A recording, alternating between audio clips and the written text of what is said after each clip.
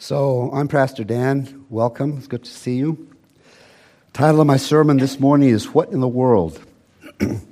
My text is the Gospel of Matthew, chapter 22, verses 34 to 40. And I've got it printed and insert in your bulletin with the New King James Version, together with the title and the sermon outline for your easy reference. So pray with me as I seek God's oversight. Dear Lord, this morning let the words of my mouth and the meditation of my heart be acceptable in your sight, O Lord, my rock and my redeemer. Amen. I was raised by my grandparents. And my grandparents taught me early on that one of the best ways to learn is to ask questions. And I believed that until I came across some actual questions that some people had submitted to Facebook or Instagram or Google or Yahoo. I want you to hear these. They're real questions. I'm not making these up. For example, can I safely look at a picture of the sun without going blind? Do you think humans will ever walk on the sun? What happens if you paint your teeth white with nail polish? How big is the Pacific Ocean? If Batman's parents are dead, then how was he born? How do you get YouTube to come film me? This one, the first service didn't quite get. I got no response. If I eat myself, would I become twice as big or disappear completely? My favorite. Are there any autographs of Jesus on eBay?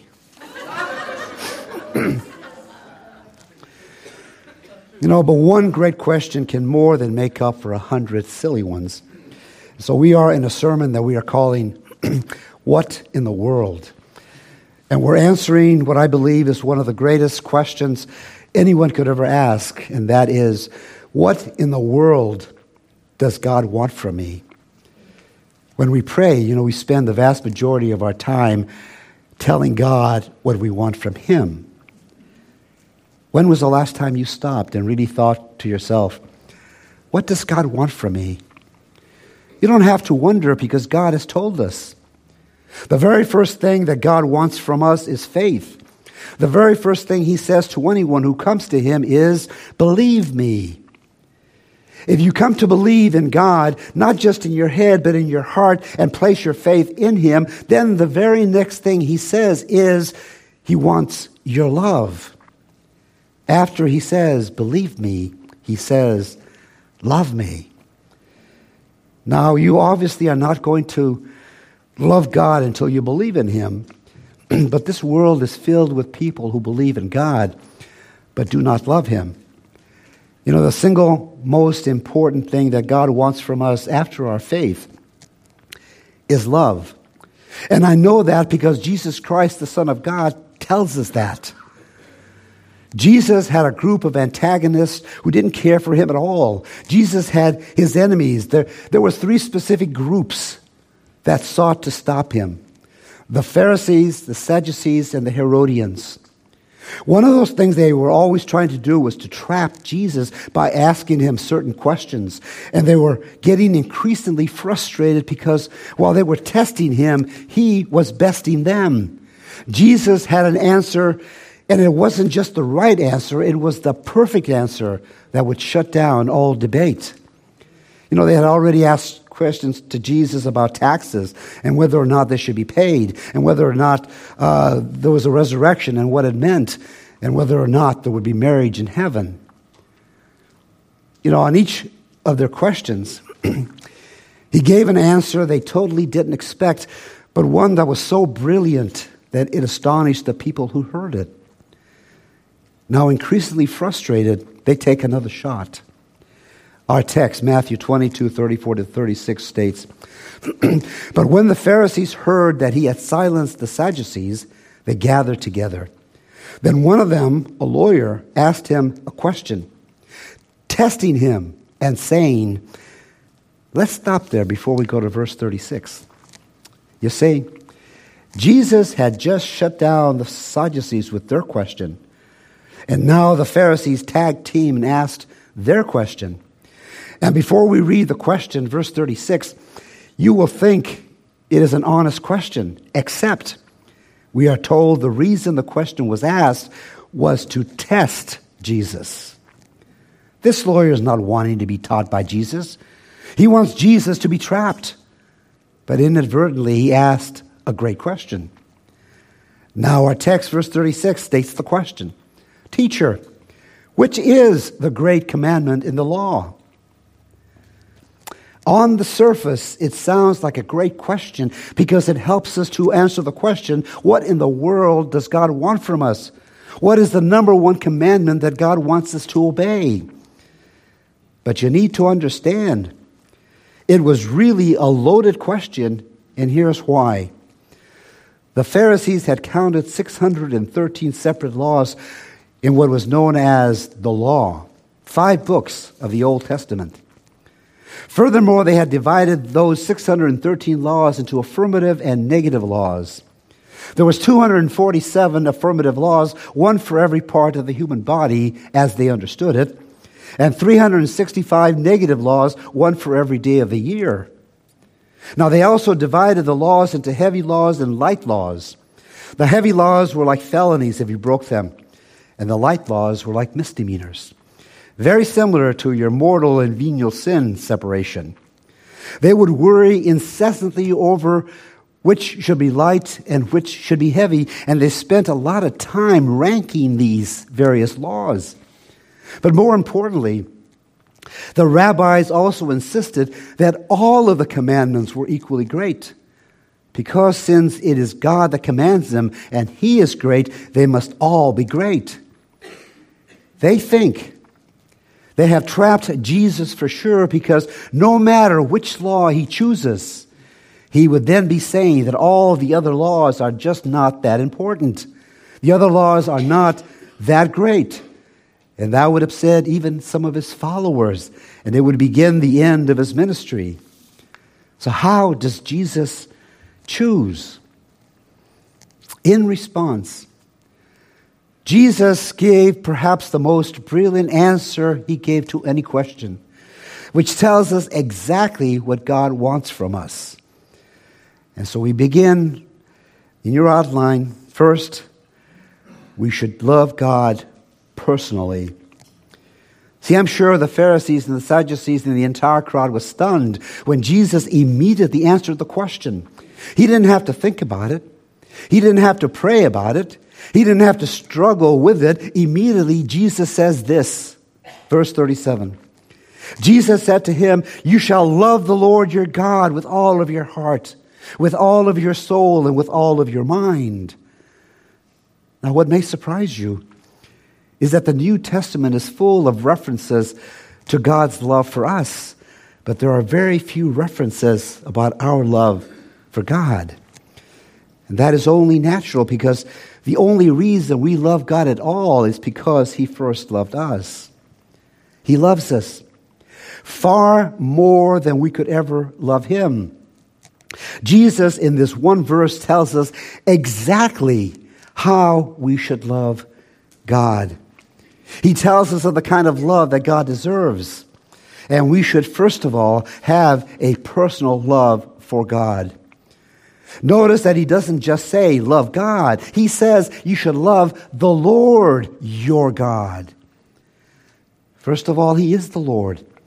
He's talking about the Lord that we find in the Old Testament. Remember, there was a personal God with a personal name, who had a personal address, who wants a personal relationship with the world, and that He personally created. This is a God who loved us before we believed in Him or even knew Him. He does not just want to be God. He wants to be your God.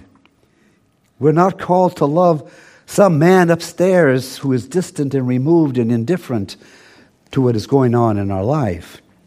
This God, who is the God, who is the one God, who is the only God, wants to be your God. He wants you to love him as the only God there is, and he desires to love you as if there were no one else but you. This is what makes Christianity so different and so unique. I have said it many times. Christianity is not a religion with an impersonal God. It is a personal relationship with a personal God who wants to be personally involved in your life. God wants us to love him personally. There is all the difference in the world between calling him God and calling him your God. You know, the one reason why Jesus Christ died on the cross and came back from the dead was so that you and I could put that possessive pronoun in front of God's name. My God. Secondly, consider your outline that we should love God passionately. The only love that God wants and deserves is an all or nothing love. Again, verse 37, Jesus said to him, "You shall love the Lord your God with all your heart, with all your soul, and with all your mind." Unlike the popular song, God does not want the best of your love. God wants all of your love. It doesn't take much of a person to be a believer, but it takes all of a person that there is. So, we are to love God with all our heart, soul, and mind. Now that simply means that we are to love God with every single fiber of our being, with every part of us that is us. We are to love God. You know, our heart is separate from our soul, and our soul is separate from our mind. But when it comes to loving God, they are synced together. They're one number. The heart of the matter is loving God. Is loving God with all of your heart, because whatever captures the heart will capture the soul and capture the mind. The heart is in the driver's seat of who we are. So when the heart loves out, the mind reasons out, the emotions feel out, and the will acts out. That is why, whether you realize it or not, I am always preaching to your hearts. Because whatever you love the most with your heart will determine how you think and who you are. What you love in your heart will determine your behavior far more than what you believe in your head. No matter what you tell me you believe in, you show me what you love, and I will show you what you really love and believe in. And that is why, for example, the abortion issue, the only way people really change is not when they change their mind and the way they think. It's when they change their heart and what they love. When you love God with all of your heart, you will love God with all of your soul. The soul is where our emotions are. The soul is what we feel with. The estimated number of all the range of human emotions runs as high as 400. Not sure how they determine that, but no matter how many there are, we are to love God with every single one of them. It means to love God with all of our heart and all of our soul. And when you love God with all your heart, with all your soul, then you will love him with all of your mind. And you don't have to look very far in history, anywhere in the world, to find the result of loving God with your mind. And let me explain. The early church was faced with the challenge of getting people to think through their pagan beliefs with Christian truth. Monasteries were founded to become places of great learning and to bring Christians to great spiritual, scriptural truth, along with secular and worldly truth, because all truth in the end is God's truth. From monasteries came universities. And we have faculties today in colleges and universities which began when scholars formed into what was known as guilds. And they were licensed by the Pope to grant decrees. The first university was established in Paris around the 12th century, with Oxford and Cambridge coming in the 13th century. But the point is, all of these were begun by followers of Jesus, so that people could love God with all of their minds. They came to be called universities because they reflected the idea that in the beginning God created all things. That's why we don't call them multiversities, we call them universities, because they study a God-created universe. And people who taught in these universities were called professors. Why? Because they were to teach what they professed. And what were they to profess? A belief in a real, relevant, powerful, personal God who created the universe and wants to have a personal relationship with them. Unfortunately, that has all changed in the modern world. But God still wants to be the center of who we love, what we feel, and what we think. We are to love God passionately. Number 3, in your outline, consider that we should love God preeminently. You know, Jesus answers the question unequivocally. He says in verse 38, "This is the first and great commandment." In other words, this is the Mount Everest of all the commandments in the Bible. It doesn't matter if you obey all other commands in the Bible if you don't obey this one. Until you obey this one, you really cannot truly obey any other commandment. See, this commandment comes in first, no matter what the race with any other commandment. Consider that this commandment is the source and the fountain for every other commandment. That is why it's the greatest, because it is the first. At this point, it calls us back to look in the mirror and ask a question. Do I love God preeminently? Is He above all my first love? And is my love for Him truly first before anything or anyone?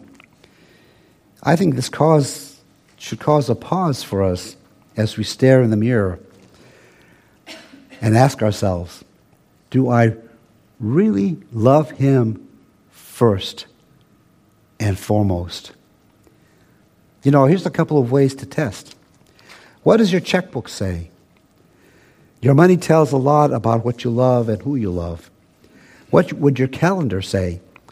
Would it say that your love for God is in the center of everything, or just kind of sits on the sideline when it is convenient?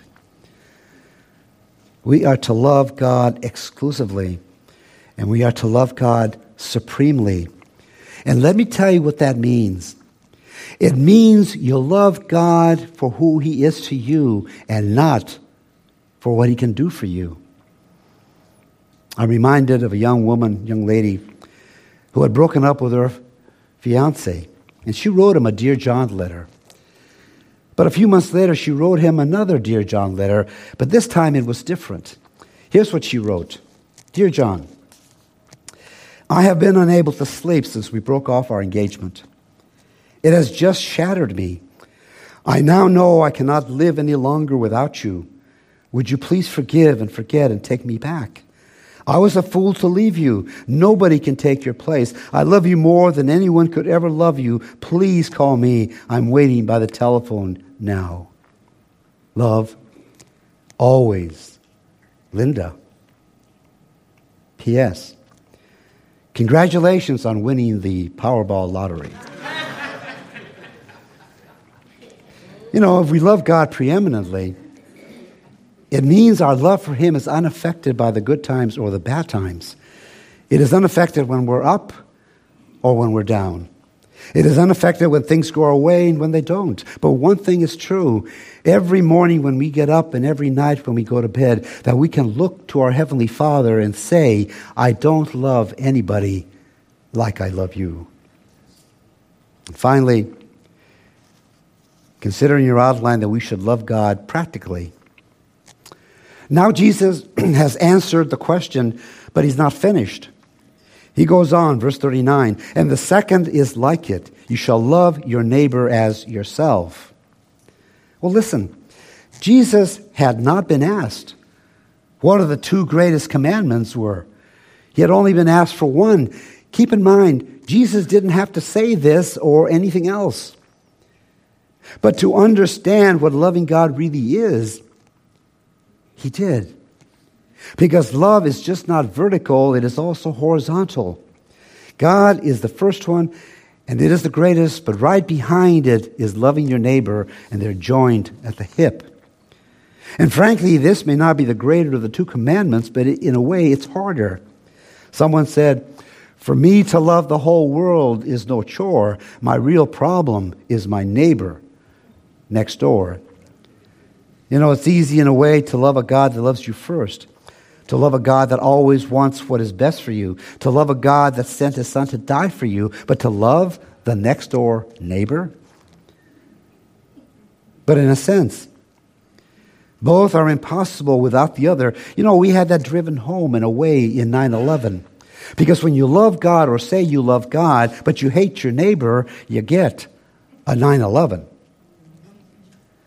Let me also say that when you love your neighbor without loving God, at best your love is going to be incomplete and flawed. And let me tell you what I mean. You will never love others the way they need to be loved until you love God the way he deserves to be loved. Now here's an illustration. Can parents who do not love God love their children? Absolutely. Can they love those children the way those children deserve to be loved and need to be loved? Not without introducing them to the God that loves them the most and the God that loved them first. In fact, I can't think of anything more unloving than to fail to teach our children to obey the greatest commandment of all, which is to love the Lord God with all of their heart, soul, and mind. You know, what Jesus said was not original. Both of these verses were taken right out of the Old Testament. People taught you ought to love God and love others. However, listen, this was the first time that anyone had ever fused those two loves together and said they were inseparable. But then Jesus added something else. Listen to it again.